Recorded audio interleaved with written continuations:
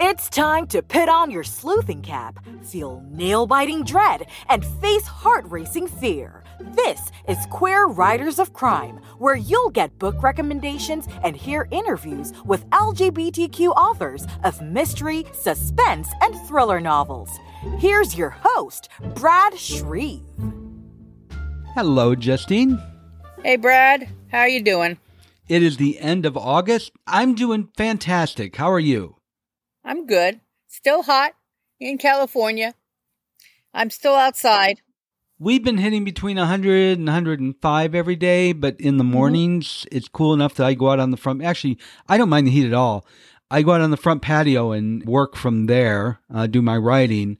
And it's not too hot in the afternoon for me, but the sun blazes down on that space I sit. So yeah, I have to go inside. I'm usually done at that point anyway, but yeah, I'm ready for it to cool down. We had nice rain the other day, which cooled it down. September is the hottest month in California, Brad. Yeah, true. Did you not know that? September is the hottest month. Well, that's good to know. I'm sure we'll be hitting 110. Yes, you will. And you know what the listeners love more than anything? To tune into a podcast and the first thing people are doing is talking about the weather. It's engrossing. I talk about the weather 14 times a day. I will ask Alexa what's the temperature every 3 minutes in the winter when I'm waiting to see when it's warm enough to go outside. That's just it. Central air conditioning, central heat, they mean nothing to me. Yeah, see, I do the, hey, Google, what's the temperature? Actually, he'll probably give it to me now that I just said it. That's right. Yep. I don't know if it showed up, but he just told me it's 100 and something degrees. I didn't hear it. So anyway, it is the end of August, which means it's time for your book recommendation for this month. Yeah. What book or what person are you going to recommend? Well, I've got a fun summer read for everybody. Christopher Rice, if you listen to his podcast, you know he's got not one, but two, but 3 or 4 books coming out this year, and some of them are romance and the like, but this is one of his scarier books. It's called Decimate. And I saw an ad online where it said, this is Christopher Rice's scariest book. And I said, oh, it's not scarier than Decimate. And it turns out it was an ad for Decimate. So this is indeed his scariest book, I believe. I actually thought you were going to do one of his romance novels. Well, I was looking at the title of the podcast and went, uh-oh, better switch off. I would give you the okay. I don't read a lot of romance, but because I like Christopher Rice, and this is his first male-male romance, or he doesn't call it male-male. He says steamy sex between gay men is what he says. Right. Uh-huh. I actually bought that. I'm looking forward to reading it, see how well he does. So anyway, we got Decimate, which I've heard him advertising as well, and it sounds good. Yeah, there's no romance, there's no sex. This is just straight mystery and the like. And for those who don't know, Christopher Rice is the son of the recently departed Anne Rice, famous author of Interview with a Vampire. So this book is about twins, Poe and Claire. And I cannot for the life of me recall what Poe is short for, but Poe is a gay man. That does not play very much into this. There's an interchange where Poe tells Claire that because she accepted him as a gay man, as a teenager, she brought him to a movie and he told him it was okay to be gay. That really kind of got him through that. But other than that, it's just a gay man living life as, the rest of us do. Well, not exactly like the rest of us do. When Christopher was a guest on the show, we talked about not every one of his novels has a gay protagonist, but he almost always has a gay character in there somewhere. So it's not surprising to hear that. And if anybody wants to hear that episode, it was back September 15th of 2020. It was a great conversation, and it was episode number 49. So anyway. How did you pull that up so quickly? I didn't even like tell you what the book was going to be. I just did it as you were talking just now. I am very fast on the internet. That's amazing. My husband, Maurice, has me look up everything because I'm so fast on there. Amazing. I know how to get on every porn site within seconds. Well, okay. Well, that's for another podcast, okay? Okay, Poe and Claire. Poe is a man, or Poe is a male because he starts as a boy, and Claire is female. Their father, let's just say that their father was an involved father, but not particularly responsible. And he would take the children off camping, and then he would drink, and he would fall asleep. And Poe and Claire would wander off.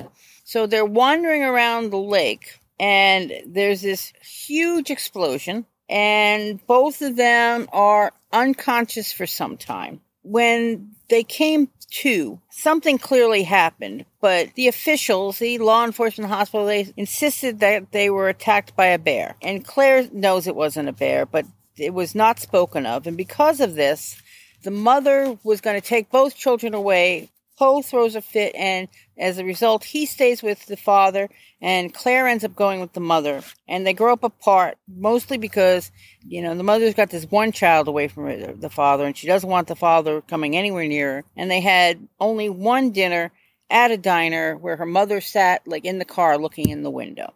This is the depth of how much they've grown apart, but they are connected so that, when one of them breaks the arm, the other one feels it. That's very stereotypical Christopher Rice. Right. But, it's also anecdotally what happens between identical twins. I've never heard of it anecdotally or otherwise between fraternal twins. So, foreshadowing, there is something supernatural going on that started at that lake. Then we switch to present day. Poe is coming to see Claire to reconcile, and he's in a plane crash and dies.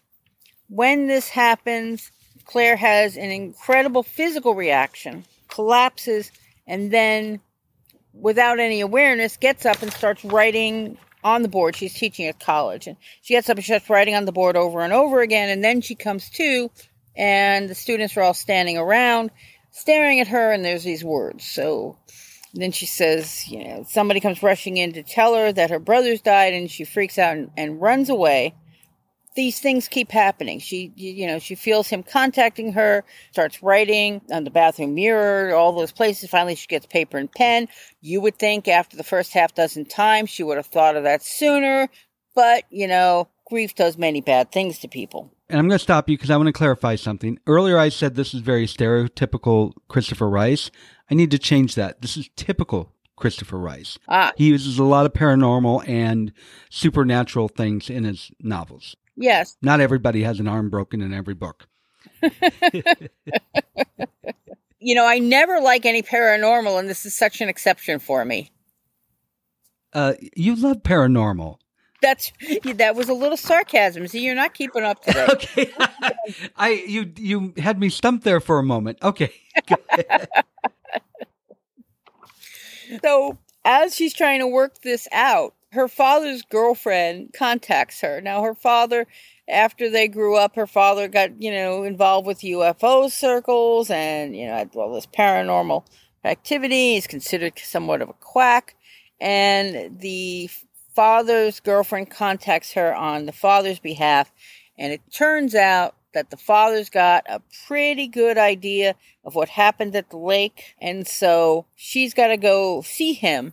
And together they're exploring this mystery of what happens at the lake. Now, he has a good idea of what happened, but he doesn't have anywhere close to an idea of just how evil this is and just how deep this goes. Meanwhile, you have another kind of parallel plot that eventually comes together of people have separately devoted their life to studying this phenomena and actually do understand this phenomena. And it's very frightening, very detailed. There's not, you don't get to the end and there's some nice, neat, non-paranormal explanation. The end is surprising. It's a twist. I did not see it coming, but it's a great book. Those are good. It's very well written, as one would expect from Christopher Rice. The details just draw you into it, and it's a book that you can get lost in, and it really is a great book for, sitting at the beach on a long summer's day and not just grabbing and reading a couple pages before bed. It's got that kind of feel to it.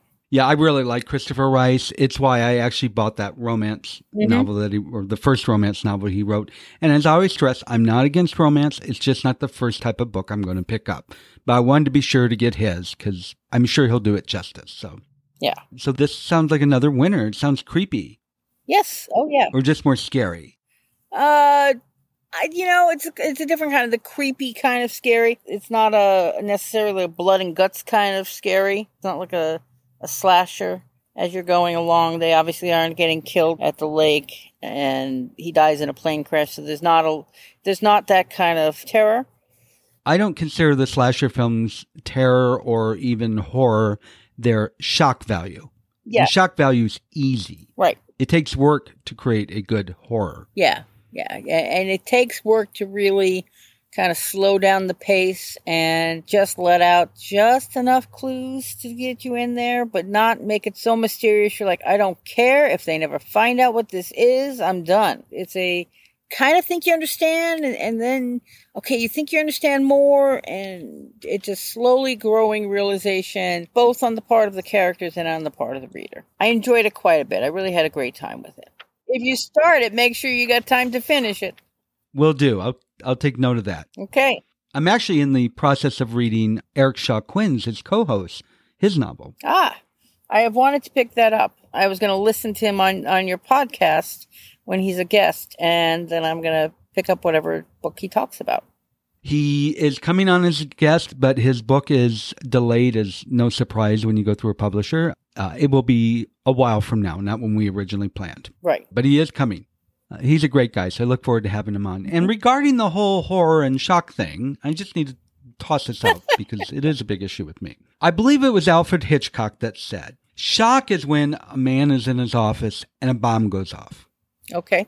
Suspense is when you know there's a bomb under his desk and he leaves work and realizes he left something back on his desk and he turns back to get it.